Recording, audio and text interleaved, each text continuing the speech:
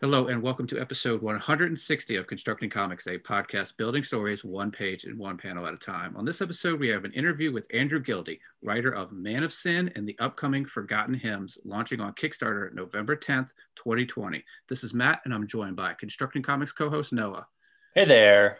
Andrew, thanks so much for joining us. Before we start talking about these books, how about if you could give us a quick bio about yourself? Yeah, first off, guys, thanks for having me. It's a pleasure to sit here and talk with you guys. I love talking about comics, and just happens to be my comics assignment, so that's awesome.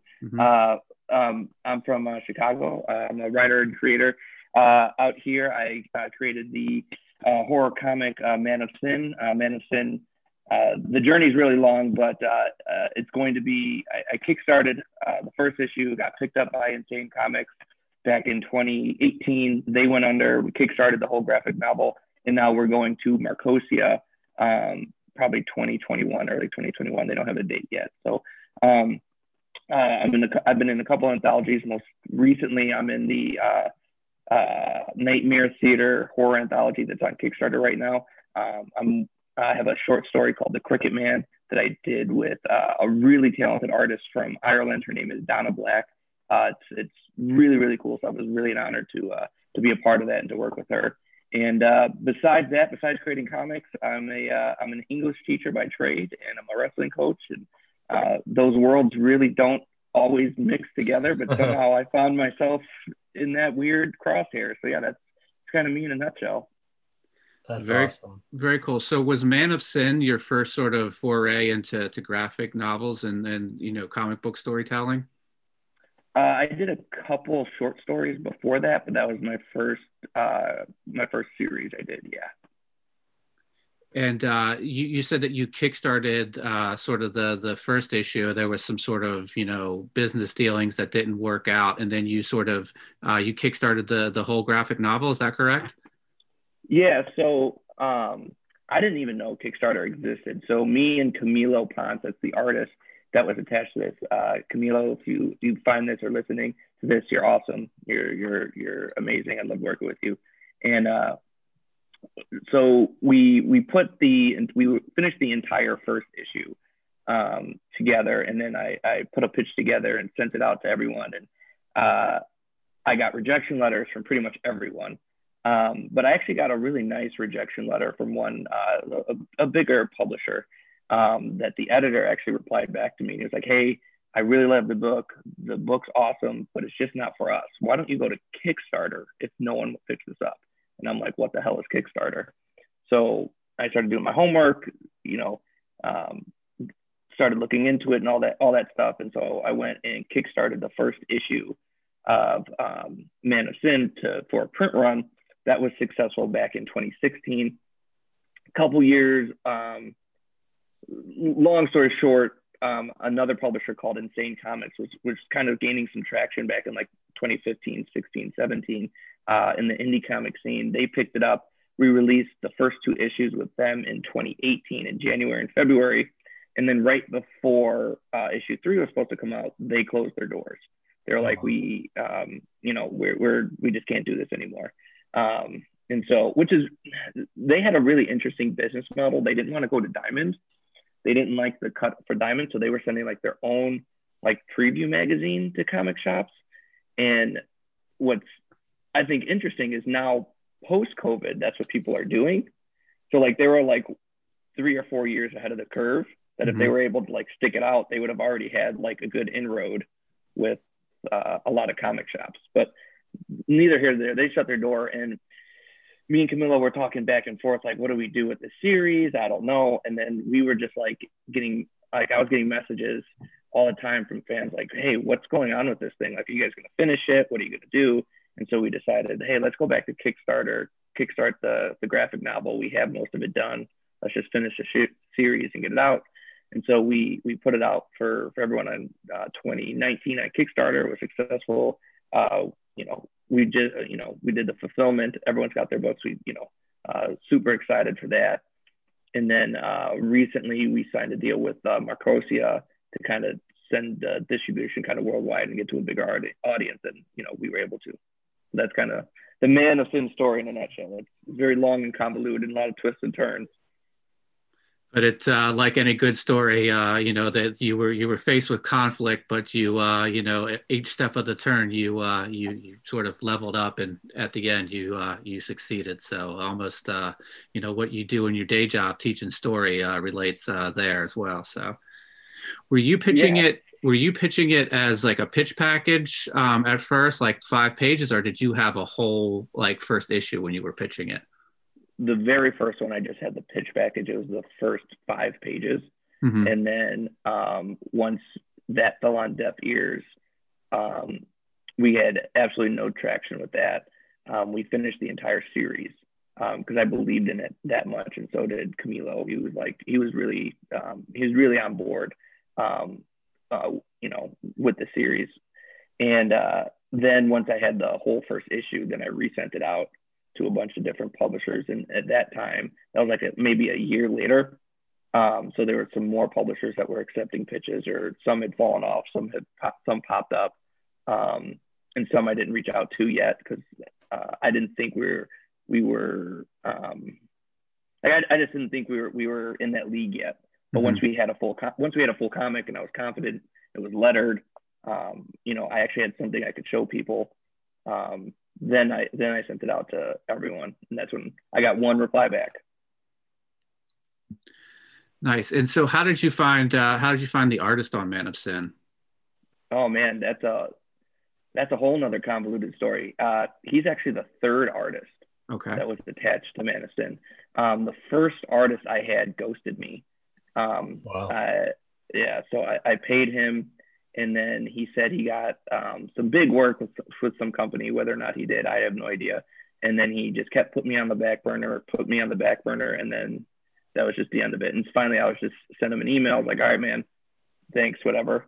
Like, I forget what it was. I tried to be cordial and professional, and that was the end of it. And 5 years later, maybe 6 years later, I'm in the comic book scene. I don't know where he is. So it is what it is. Mm-hmm. So then I got another artist who did the first 6 pages, and it was a completely different style. He did really good work, but it was way, way different. It was a lot more cartoony.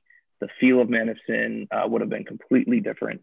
And I was still, at that stage of my creative career, I didn't understand how important art is to a story. Like the art needs to match the tone of the story. And at that point in my career, I was just working with anyone who would say yes to me. Because one of the biggest hurdles a lot of writers face is like how, especially in comics, is like, how am I going to get this drawn? Like if you don't have a bunch of like a big budget, you're kind of really limited to your sales pitch, your network, your whatever it is. And so I was, those first 2 were lessons in learning what your book needs and not settling for the first person that says yes. But the second artist that was on, he did a great job. I have no complaints with him. He pretty much just told me like, hey, unless this gets picked up by a publisher, like I can't work on this anymore. Like I have to feed my family. And he went and got a graphic design job. And I don't blame him for that. Like that's just, it is what it is. And so I believed in the story. And so I did one last kind of, blast on all the message boards. That's when the message boards were really big, like Pencil Jack and Digital Webbing and a couple others. And I got a lot of really good artists who said they wanted to work on this project. And the one artist happened to be Camilo. And I was actually a fan of his. I was already following his work. And I knew of him. He was, so like, I still do this today. But at the time I only did it on DeviantArt. But I do it more on Instagram now, where I would just follow artists because I like artwork. Like, I think artists are awesome. Like, I wish I could do what they do. I like looking at awesome art. And he was one person I was following, and he happened to be like, man, this is right up my alley. Like, please let me work on this. And we started talking about which direction we wanted to go with this. And he understood the story almost in a way that I wasn't even able to prepare. Like he understood it in a way that I wasn't even conveying on like my pitch. Like he just kind of understood where I wanted to go with it, which was really cool. Once we started like sending emails back and forth, and so I knew right away it was would be a really good fit. And then plus his art kind of makes Man of Sin what it is. It's a super unique comic. I very few things. I don't know if anything really looks like it in the market right now, and that's all because of him. And it really taught me you really need to pay attention when you're a writer and you're looking for someone to make your books. Make sure it's the right fit, because it's gonna completely change your story. And so that was kind of how the whole Finding Camillo thing happened. That's very cool. And would you mind going into sort of like what were the inspirations behind Man of Sin? And it seems like you sort of have a type of book that you like to write. It's sort of like the religious horror. Sort of what draws you to that that subject material? Yeah, well, horror in general has been in my household since I was a kid. It's my mom's favorite genre. Like I remember watching like the Texas Chainsaw Massacre with her when I was a kid. And I have as a parent, I'm like, why were you letting me watch this? I don't know. I don't understand this. And like Twilight Zone and Tales from the Crypt. And like, it was always, my mom was a big horror fan. So that was like a big influence just right away on me. And like, I remember in like the third or fourth grade, I forget which, it was young, elementary school. There was like, you had to read a book and then like give like a book report on it. And I was asking my mom like what book to read. And so she's like, oh, let's read the Charles Dexter Ward from H.P. Lovecraft. And not only could I not read that because the vocabulary is just like, so she read like way off the charts for a third grader or fourth grader or even a 12th grader. Like it's just like super dense. So she read it to me, and I don't remember. I don't remember my book report. I just remember everyone looking at me. like why is like I just remember like why is this third grader talking about like where's like the Scholastic books or whatever, like the highlight, like whatever third graders read, like the Bernstein books, like why is he talking about this like creepy ghost stuff? So that's kind of the origin of like why I'm drawn to horror. And I actually, as a writer, I really fought for a long time with myself on whether or not I wanted to be a horror writer, because I have all these other stories like sci-fi or drama or this, that, and the other thing. And I just came to a realization that I'm going to kind of really focus in on this niche for a while and do the best I can in this genre before I venture out into others. So like I'm taking the surgeon approach rather than the shotgun approach, if that makes any sense. Mm-hmm. That makes a lot of sense. Yeah. And so, go on. Yeah. Oh no, I was going to say, it sounds like, you're sort of just letting that phase of your life guide you where you want it to guide you, basically. And that's really great. Yeah, thank you. But speaking of Man of Sin specifically, so there was two kind of events that coincided, three events, but I'm gonna lump two of them together that kind of coincided with each other. That kind of was the seed of Man of Sin. The first one was my stepfather and my grandfather both died of cancer like 6 months apart from each other. Oh man! And so it's totally, thank you, but it's totally cool. Okay. No, it's all good. I don't want to get like morbid, but it's been a while. It's all good. And I really saw how my family had to cope with that tragedy and that loss. And it was just really interesting to kind of not only be in it myself, but try to remove myself from it and kind of objectively look at what's going on. Like how they were both two really big parts of our family, but depending on where you were to that, like to my grandfather or my stepfather, relationship wise, you grieve differently. And that was really interesting to me, just from an observation standpoint of someone kind of going through it.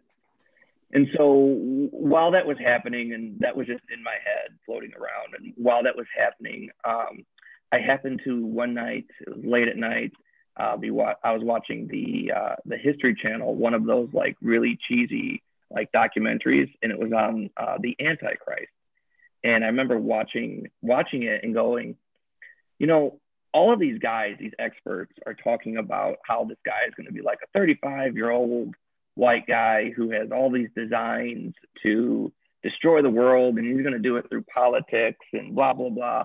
And it's, you know, basically what you would think the Antichrist would be. He'd be like, you know, some guy wearing a suit, and he's in politics or Wall Street, and yada, yada, yada, and he's going to try to bring us down.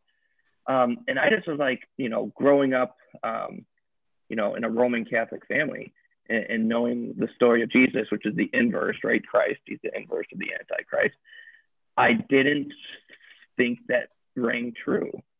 I think, you know, my immediate thought was if there was an Antichrist, he would be a normal guy like Jesus was, and he would just go through his normal life and then figure it out late, like he'd just be a normal guy. So my question, really, what sparked it was, what would make a normal person want to destroy the world? Because essentially that's what it is. Like, and so my going on like the inverse of Christ theory, I said, if Christ died for us to live, the Antichrist would have to live for all of us to die.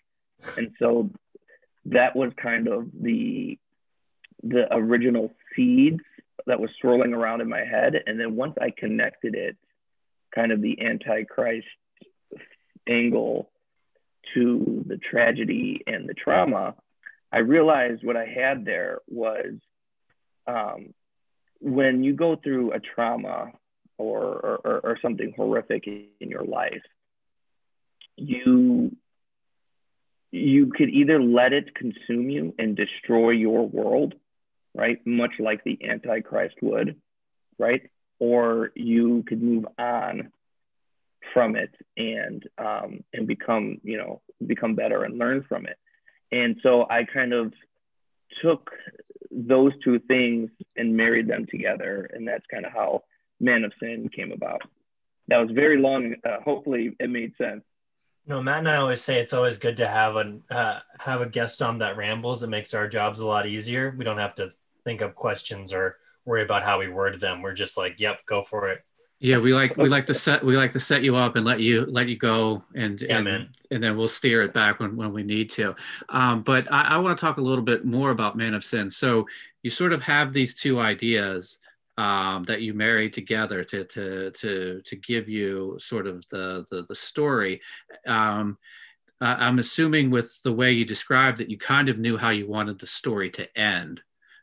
So at that point, are you looking to outline it and figure out like where's a good point for like issue one to sort of stop with like a cliffhanger and sort of think of it? Did you always envision it in like so many issues or what? How did that work? Man, that's a great question. So I knew. So I had the middle of the second act in my head done, and I knew the ending. I knew what the ending had to be. How I got there, I didn't know yet. So I am, you know, I'm an English teacher, but I have an undergrad in creative writing with a concentration in screenplays. And so I pretty much structured my story how, you know, you would outline a script. And there's, so I kind of had those two posts, right? I had my big kind of middle climax, and I had the end. And so I had to figure out kind of the beginning chunk, who this guy was, how are we going to care for him, and all that. And so this Man of Sin, I outlined pretty heavily from a character standpoint, first off. So I really dug into who our main character, Damien, is. I really wanted his arc from when you're reading it. I really wanted to make sure that I was hitting all of my screenwriting beats that I knew, right? I wanted to make sure I was hitting all of those. I needed to make sure one of the tricky things when you're dealing with this, like any bad character, like Walter, like any anti-hero, like Walter White, or he's probably the most famous right now. I can't think of any other one off the top of my head. But anytime you have this character who's bad or doing bad things, it's like the trick is how do you get the audience to care for them, right? And so I did a lot of just messing around in my outline stages with all of that stuff. And actually, I apparently this has become part of my process because I've done it twice now in both of these series. I'll write a complete first script from the outline, and I'll start writing the second script, realize that I messed something up and scrap them both, and then start again with a completely new one. And I did that with Man of Sin, and I did that with Forgotten Hymns just now. And I have no idea why I do that, because I tried to make my life easy, but whatever it is, like midway through, it's like page 16 in issue 2, I'm like, this is all wrong. I got to redo it. And then I go back to issue 1, kind of tear it down. And I think that's, if I had to put a finger on it, I think that is probably one of the problems with overly outlining, is that you kind of are too rigid and you don't let the characters breathe, and you don't know what the story is yet. And so then when you get to a point where you've written enough that you finally know the characters in the story that they're in, you realize some of the things that you hit at the beginning, or you thought you needed to do in the beginning, you either need to change or go in a different direction. And so I've just come to accept that that's my process as long as it's going to be. I hope that answered your question. No, it did. And I think it's another thing that we've kind of talked about a few times with other folks, is I think there's like a Neil Gaiman saying that like you got to write a crappy first draft to be able to write that second draft. So it seems like for your process, you might have 1 to 2 sort of, drafts that are just for you to sort of work everything out. And by the time you get to the third, you might be at a point where you can sort of share it with others to see if you're sort of, maybe if you have a couple of trusted beta readers, that's at the point where, that third draft is the point where maybe, or you're sharing it with the artist or what have you. Yeah, it's my normal writing process. I say 90% of my writing, I do in my head, if that makes any sense at all. So what I do is I spend a lot of time constructing this imaginary world and the characters in my head. And what I do pretty much every night before I go to bed is I lay down in bed and I just make believe. I pretend. I daydream. That's the only quiet time I have. And sometimes I'll do it. If the rare occasion I could do it at my house, just laying on the couch or something, but very rarely. It's very hard with a 1-year-old. She's just, and so what I'm doing in that, where I'm just sitting and thinking, is I'm constructing the mental landscape, almost like Minecraft, if you will. And what I'm trying to do in that is I want to just hit play on the movie in my head. And then once I could hit play and it makes sense as I'm watching it, as the first person watching and the only person watching the movie, at least I hope I'm the only person watching that movie. Once that makes sense and it feels like a cohesive story, then I write it down. So however long it takes, I don't know, 10, 15, 20 minutes. Then I usually go into my phone, into my notes, and I try to capture that to the best of my ability. And then the next morning I take my notes and I take like a legal pad or a notebook, and then I write it out longhand, almost like prose. Mm-hmm. And so I write almost like the whole first issue in prose, or that issue in prose. And then from there, I take that prose and I take another sheet of paper and I number it 1 through 22 or 1 through however many, and I just write one to couple sentences of what I want on each page. And then from there, I might go back to the notepad and kind of start actually writing out like panel 1, but it's really loose until I start getting a sense of whatever I imagine. And I feel like a lot of writers are like this. Whatever you imagine in your head a story is going to be, it's really nebulous. Even when I'm hitting play in the movie in my head, it's really nebulous, right? Like it's this weird, like it's more of a feeling than anything. And then when you start putting it down in physically, tangibly on the paper or in the computer, it starts to become more real. Like it's in the physical world now, and it never matches that. Like this always sucks way more than that. That feeling, it's really hard to connect at times. And I think that's where a lot of writers get stuck at, and where a lot of writers feel like, oh, like I have writer's block or I suck, because you have this idea, and it's not really an idea, it's more of a feeling. And what you're getting on the page doesn't match that feeling. And so all of these little steps help me mitigate that feeling of disconnect that you have. And so by the time I actually start scripting on the computer, I'll probably have, 4 or 5 somewhat different types of drafts. Like I'm sure I have a bin full of old notebooks in my office, and I'm sure if anyone opened them up, they would think it was a madman, because it's like the same thing written for like 70 pages. But I for whatever reason, I like doing those early outline drafts in the notebook and by hand, because it feels like it's less pressure than when I start typing it, because when I type it, I have to eventually send that to someone. When I'm just doing it in my notebook, I don't have to worry about grammar or spelling or my handwriting. It's just for me. And so there's a nice psychological freedom that gives.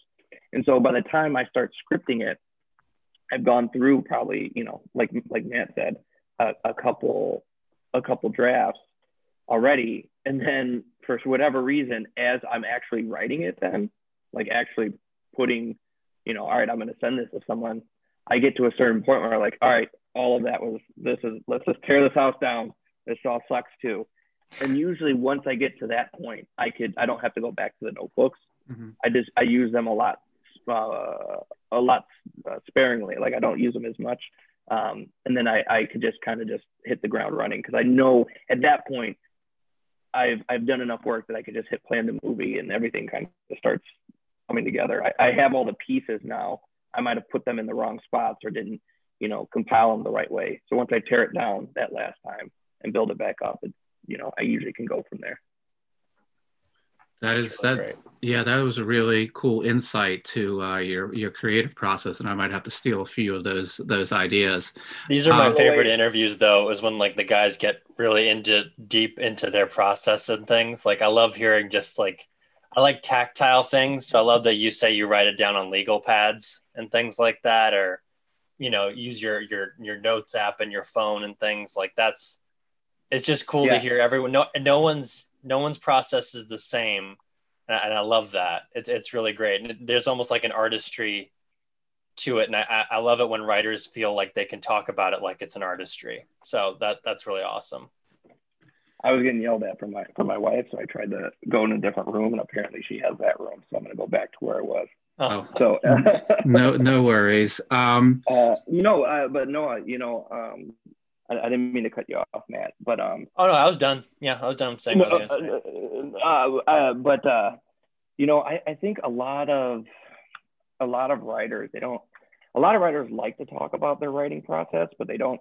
Number one, they don't get a lot of opportunities to do so, because it's like, who wants to hear about how the hell I, write shitty writing?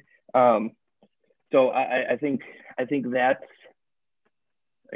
just getting an opportunity is really nice. And then also I think it's really important, no matter where you are in your career, to talk about your writing process, because like Matt said, he's like, hey, I might feel something. You might pick something up that you didn't ever think of, you didn't know would work for you, and you could try it out and see if it works for you.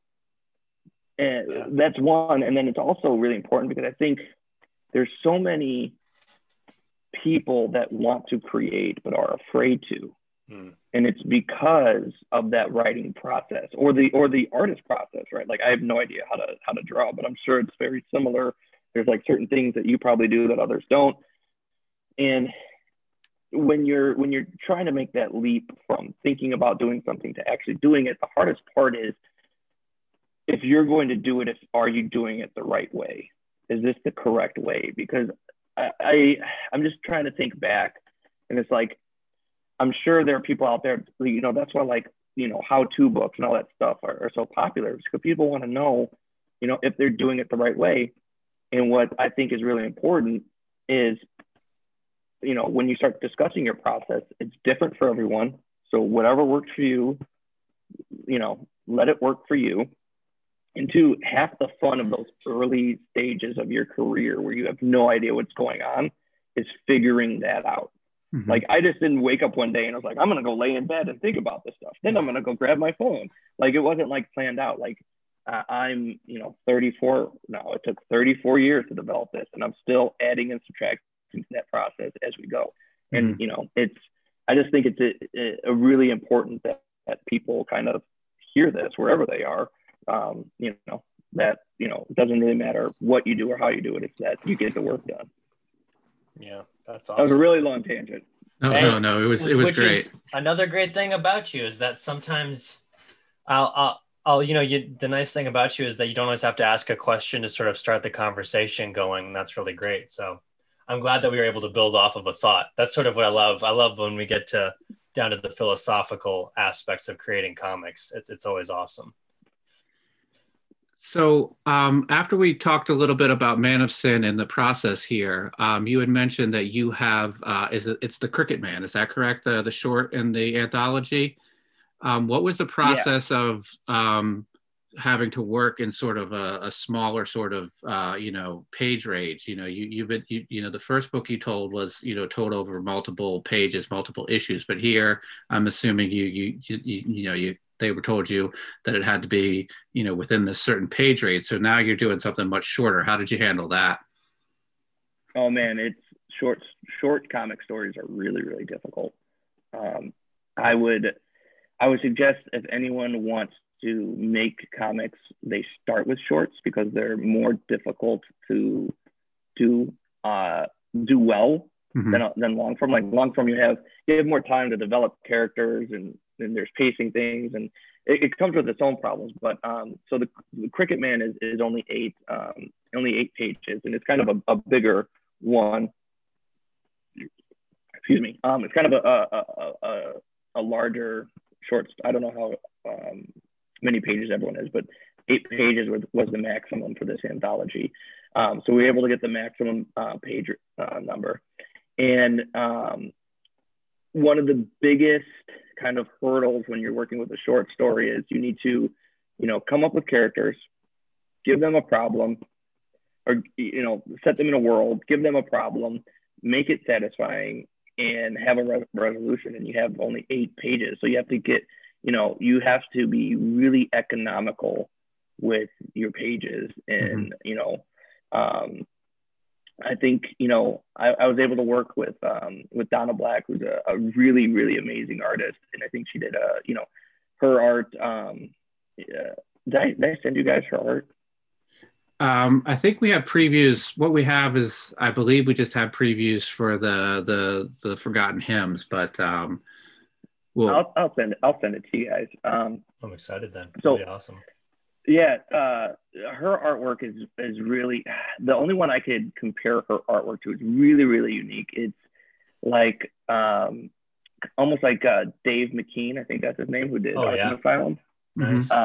That's the closest person I could describe her work as. Like it's kind of watercolory-esque. There's like almost like actual photos, but not in it. Like it's really, really unique. It's really creepy. Kind of got like a Silent Hill, Resident Evil, like 4 vibe, if I could go into the video game realm. So she does really nice work. And so I was really lucky that I was able to work with her, because just her style alone kind of fits horror. Right? She's a horror. She likes the genre as well. So it was yeah, it was great. I don't hope I answered your question, Matt. You did. And were you able to sort of reach out to Donna, or were you guys paired up by the creators of the anthology? Oh man, that's a really good question.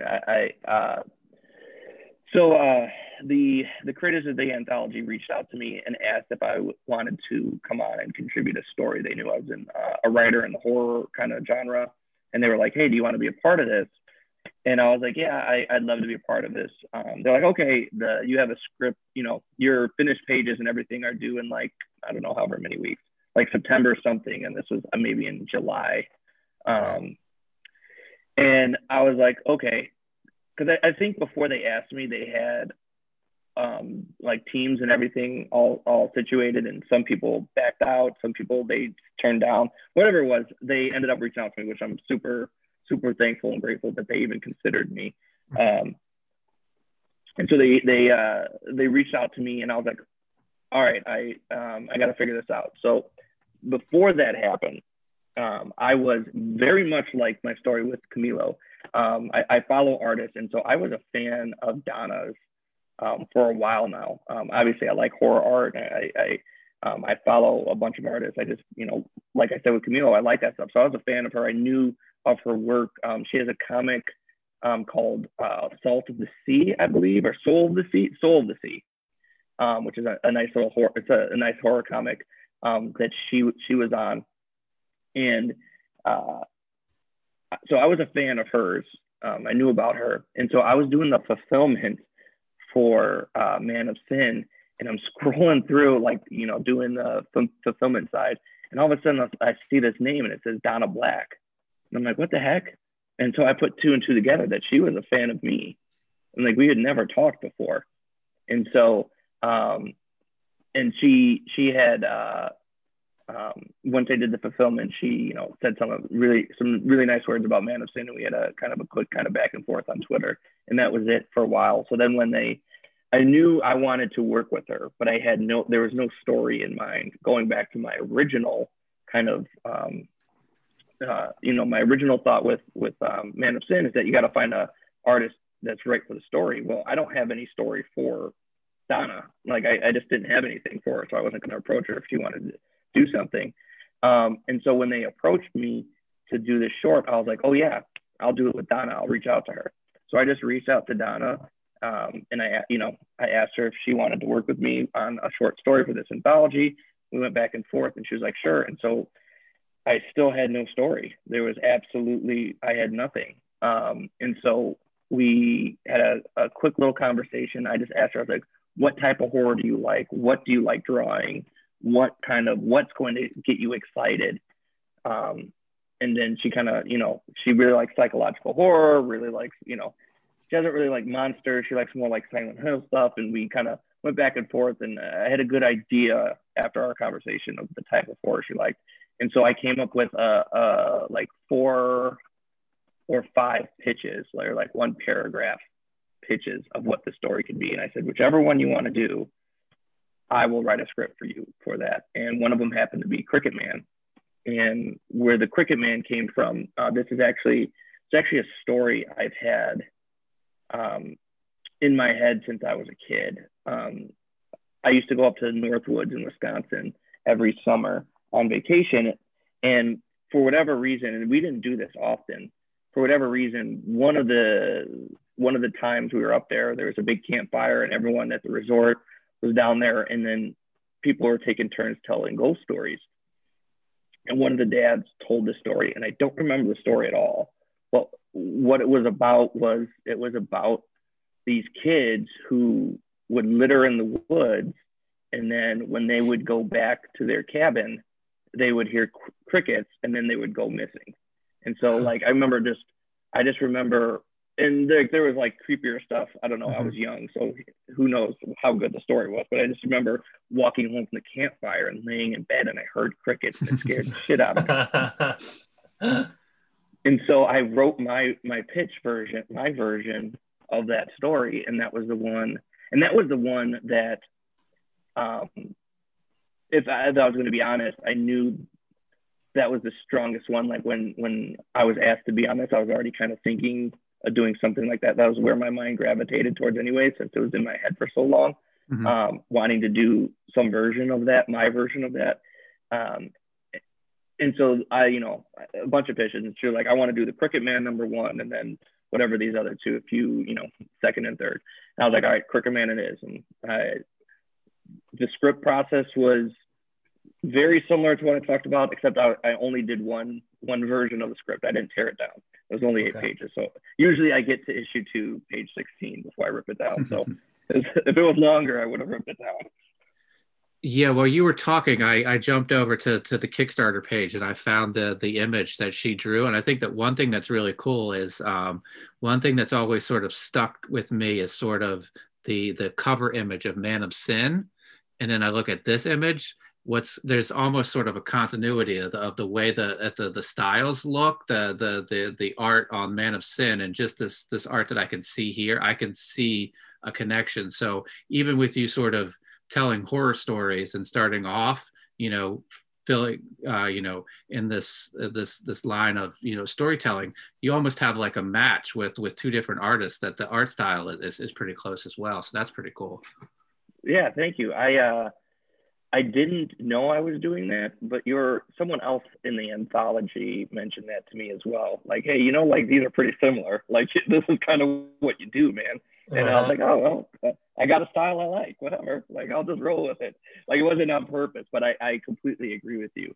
Especially like the watercolors, right? And just the shadows and the tone of, I think what Donna does really, really well, and Camilo does as well, is that they use color to establish the mood and tone, right? And I've talked about this before. When you're doing horror comics, and I think it's really important, horror specifically, in film, most of the scares or the tension that is created is usually from what's called non-diegetic sound, and that's the sound that the audience hears that's outside of the story world, right? The overtures or whatever, and it's like, whatever that sound is, right? The Jaws theme, something's going to happen, and then there's something pops out and it scares you, right? The jump scares. In comics, we don't have that luxury, right? And there's nothing that any artist can draw that can scare you into a point to that jump scare. This is scary, right? Especially now in 2020, we're all pretty desensitized. There are images that can disturb you. There are images that can make you feel disgusted. There are images that are unsettling, but it's not going to scare you. Like, so how can we get that? Well, it's really hard to get that, but what we can do is make you feel very uneasy and make you feel like there's things you gotta, we can do the psychological horror stuff, which I like anyways. And so how do we do that? We do that with color, right? Depending on the color that's on the page, right? It's going to trigger different things to the viewer psychologically. And so me and Camilo had a lot of talks about what we wanted to do with our color palette. And Camilo, to his credit, did a lot of things on his own just based on our conversations on how I wanted it to feel. And I think Donna does that kind of very similar, using colors to kind of match the mood and the tone that we needed for the book. So yeah, I completely agree with you that they're very similar styles. Very cool. So Noah, before we go into the Lost Hymns, do you have any other questions on the Cricket Man or Man of Sin? I was actually going to lead off into the lead off question I had into the new project of Lost Hymns was because you brought up like Dave McKean and having this sort of artistic continuity. And on this new project, you were able to get Ben Templesmith to contribute to the book, and I thought that might be a good segue into the new book. But how did you get Ben Templesmith interested in doing this project? The very simple answer is I just asked him very politely, with very kind flowery words. I had met Ben a couple of times at C2E2, and I don't ever expect him to remember me from the hundreds of thousands of faces he's met and hands he's shaken. But I've met him a couple times, and for the Man of Sin Kickstarter, when we kickstarted the graphic novel, so going backwards just a little bit, I actually gave him, when I was at C2E2 in 2018 at the publisher's booth, when it was published through Insane Comics. I live in Chicago, so they were there at C2E2 at a publisher's booth. And like, hey, you're a local guy. Why don't you come here and sign some of your books? I'm like, oh, that's awesome. Like, that's a dream of mine. That's awesome for sure. And so I was like, I'm a huge Ben Templesmith fan. And so I was like, there's one person I really want to just talk to and give my book to. So I walked over to Ben's booth and I handed him issue 1 and 2 of Man of Sin. And before, we had a nice conversation.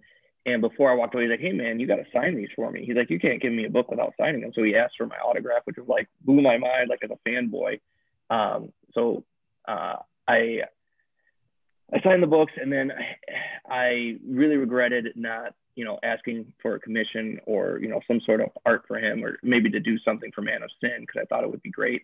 And then when I did the Kickstarter for the graphic novel of Man of Sin, I really wanted a cover from him, but I never pulled the trigger. Like, I was just really afraid to reach out to him cold. And so for this series, I was like, I'm just going to reach out to him. What's the worst that can happen? He says no. I'm still going to be a fan of his. Like, I just want to have it. And so I just reached out to him. He was super nice. Like the one of the nicest guys I've dealt with. He gave me like a lot of really good tips. Like, he gave me like a couple like really good printers to look into and try out. And he gave me some general pointers on, the business side of it really quick. It wasn't like I was asking for him. It was like, oh, you should do this or that or whatever. So that was really nice. And he came up, he kind of told me, or he asked me like, all right, what are you thinking for this cover? And I kind of told him generally what I was thinking. And he came up with 2 kind of mocks, and they were both great. But the one that I ended up going with was basically what I had in my head that I wanted him to do, but just 1,000 times better, if that makes sense. It's exactly what I wanted, but better. That's awesome. That's really cool. Yeah, he's one of my favorites too. I actually have a print of his right next to my desk, and only got to meet him twice, but every time it's very memorable. And he's just an inspiring artist. He's awesome. I love him. He's a great dude. My one day in a perfect world, we would write the series together. Yes. I'll take a short. Like, I'll take 1 page. 1 page. That's it. That's a win. I'll take 1. Yeah. So who's the art team on this new book? Yeah. So the artist, his name is Isaac Perez. He's from Tijuana, Mexico. He's a digital artist. I don't know if he's released anything officially. I think he's fairly new. I haven't really, I should know more about that. I just haven't really, asked him about what he's done, publishing wise. I just saw a lot of his work and thought it would be perfect for this type of story we're trying to tell. So he's doing the art. It's a noir story, so it's in black and white. There are some colors in it, but very, very sparingly and used only in certain scenes. So it's black and white, and he does a really cool job doing the grayscale on it. That was one reason why I really liked his work and working with him. So he's on the art. So he's the only person doing the art, and then I have DC Hopkins on the letters. So it's just us 3.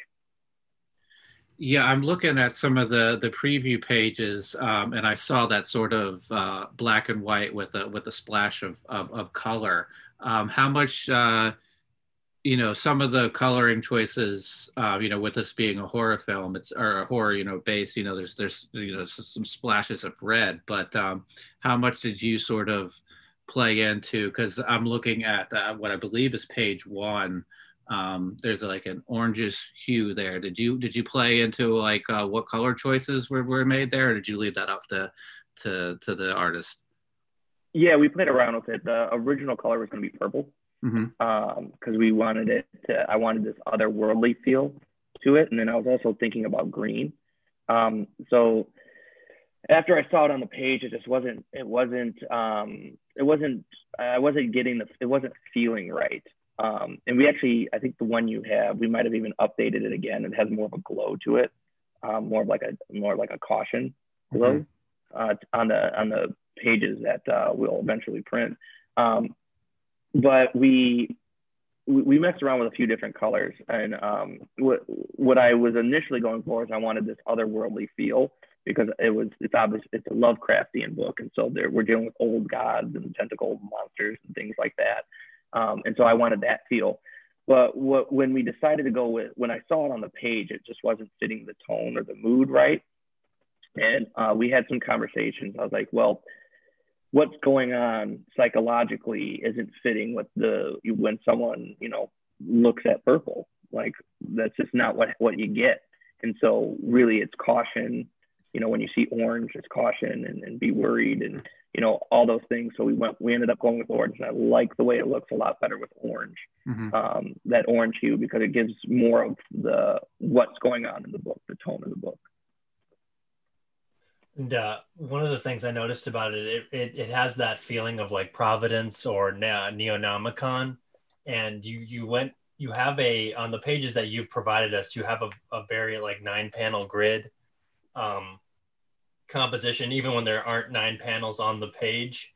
And I find it interesting to see this sort of straightforward, maybe more formal type of comic book composition in pages versus like what I saw with Man of Sin, which is very abstract shapes, no real like geometrical or symmetrical images or anything like that. It's all very expressionistic and things. So was that just coming with the noir territory that you wanted to play with something a little more cinematic or a little more, I guess, not prototypical, but sort of, I guess, traditional in a sense? Man, that is such a great question. And for Man of Sin, it's purely a psychological horror book. And so Camilo did a great job of establishing that and the boundaries of that in the pages, right? Like there's some points where you don't know what's up or down or left or right, and it mirrors what our character is going through psychologically. And Camilo did an absolute amazing job. For Forgotten Hymns, it's very much it's very much a character-driven drama set with a lot of horror kind of background, and so I wanted to get as much mileage out of the characters as I possibly could in the amount of space. And after talking with the artist, he wanted to do kind of a traditional 9-panel grid, and I think it works really, really well with there's a lot of conversations going on, a lot of really quiet, kind of deep moments, because it's a very heavy book, and some of the theme, like the tone, the overall kind of themes of it are pretty heavy. And so we wanted to not gloss over that and just kind of really take our time with how we told the story. And so I thought Isaac did a absolutely amazing job. He's been awesome to work with. And also they're two like working with those artists, actually all three of the artists, Donna as well, like their processes are so different. Like Camilo, I would just kind of just like, hey man, just do you. Like, I think the less I told him, the better the page got. Like by our 4th script, it was just like, whatever you want to do, here's what I need, do you, man, I'll figure it out. And like, he just went crazy. Like there's some pages in there that are like complete paintings almost. It's like, it's pretty wild. Whereas Isaac is the complete opposite. Like Camilo really likes to work a little kind of more, leans heavier, like probably 70% Marvel style. Just he needs to know like what's kind of some of the panels. And it's the complete opposite with Isaac. Isaac is like, I want panel, page, everything. I want it down to a T. I'll deviate it from it if I need to, but I really like a pretty rigid script. So it was kind of interesting to kind of see how that worked, how that all kind of how different those artists are. That is interesting. Yeah, it looks like right up my alley because I'm a huge Alan Moore fan, and it looks to seem to try to capture the tone of some of his more recent things, which are really good. It's like really good stuff. Yeah, I love that you mentioned Neonomicon and Providence. Those were two definitely influences on this book, as well as Fatal from Brubaker and Sean Phillips. Those are probably the three books I was reading the most while I was coming up with this. I usually, I don't know if everyone does this, but when I get into kind of writing mode, I go to my favorite kind of books and read them while I'm writing. And it's for one, to get inspiration, and two, to not do what's in them. If that makes, like, not to redo the wheel. And so I know probably Neonomicon and what's in Neonomicon, because it's pretty heavy stuff there, man. I think Matt reads that to his kids every night. I mean, it's not that heavy, right? No. My daughter's going to do the fourth grade book report on Neonomicon this year to get the stares that Andrew got from his. That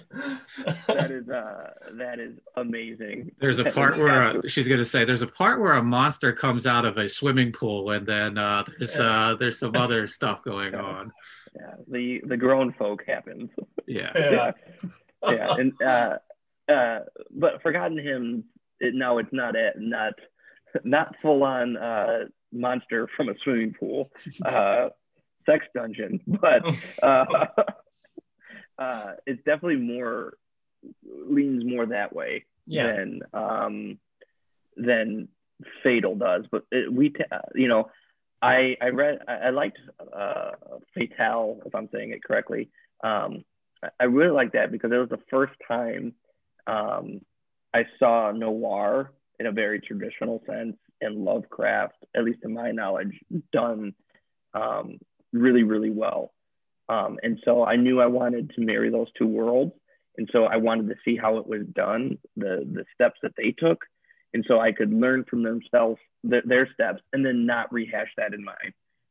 So that was probably in Neonomicon, probably the first two chapters of that, which was the Courtyard, I believe. That was when it was originally released. That was probably of that's probably the more influence. I really like that story of it. Definitely influenced this a lot, more so than the monster coming from the swimming pool in the sex dungeon.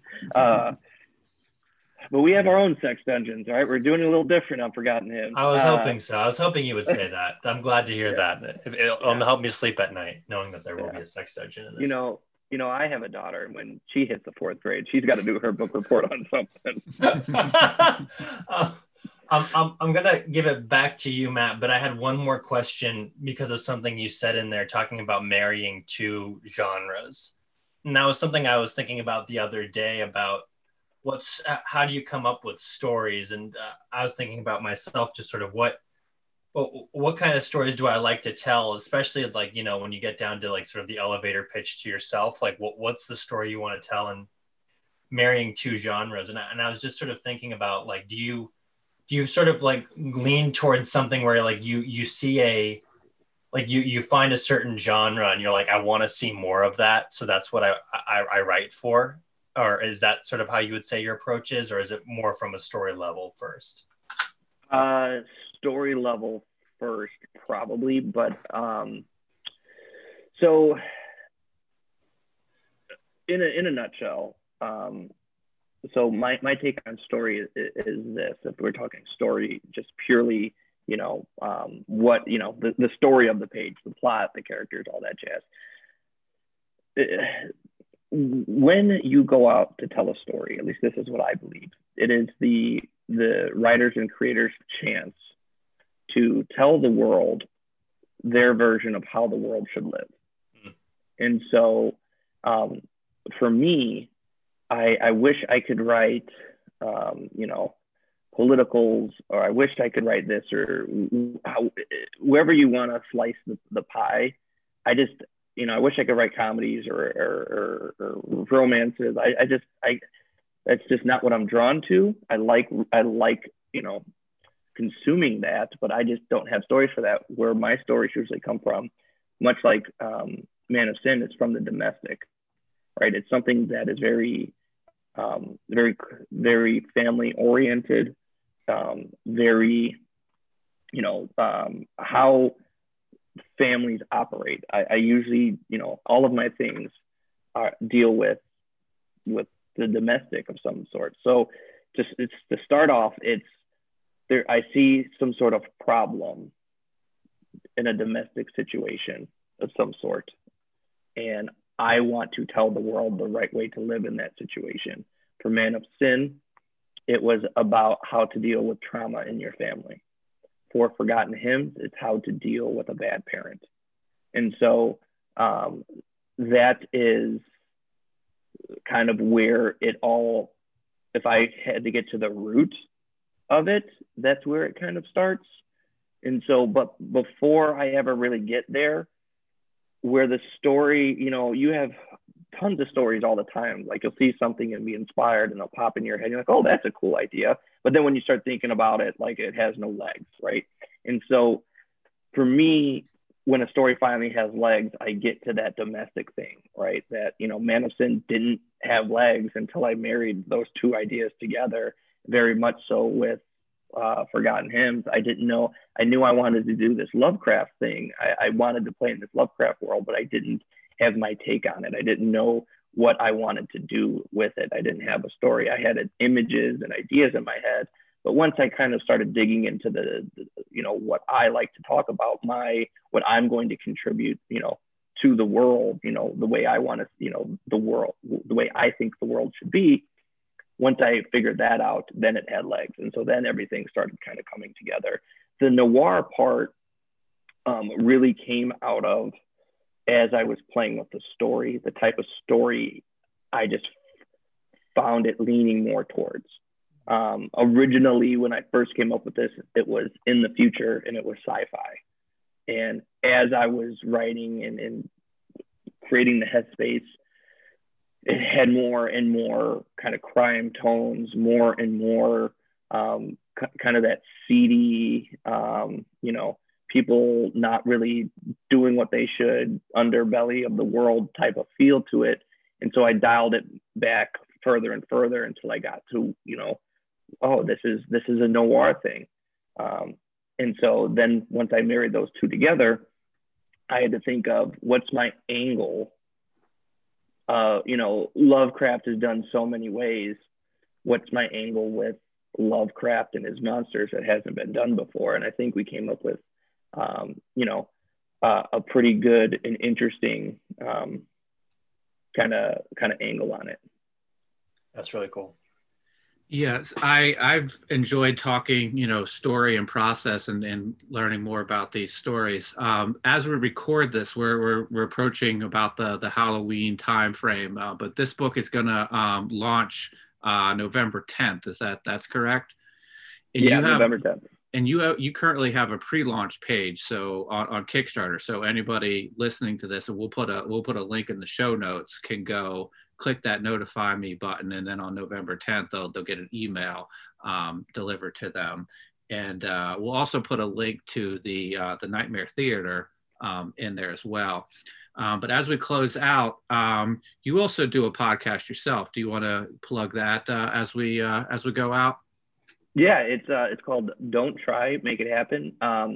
Really, originally, I just wanted to see, I wanted to talk to other creators, much like you guys are doing, and just kind of see how they just decided to go from thinking about doing what they're doing to actually doing it, and what it has evolved into. And I probably need to rebrand it. It is deep dives, much like this, into the process of writing. It is literally me talking to other creators about the same things you guys are talking about with me. And so I've learned a lot about you guys ask like some really great questions. I'm like, man, I should probably do it that way too.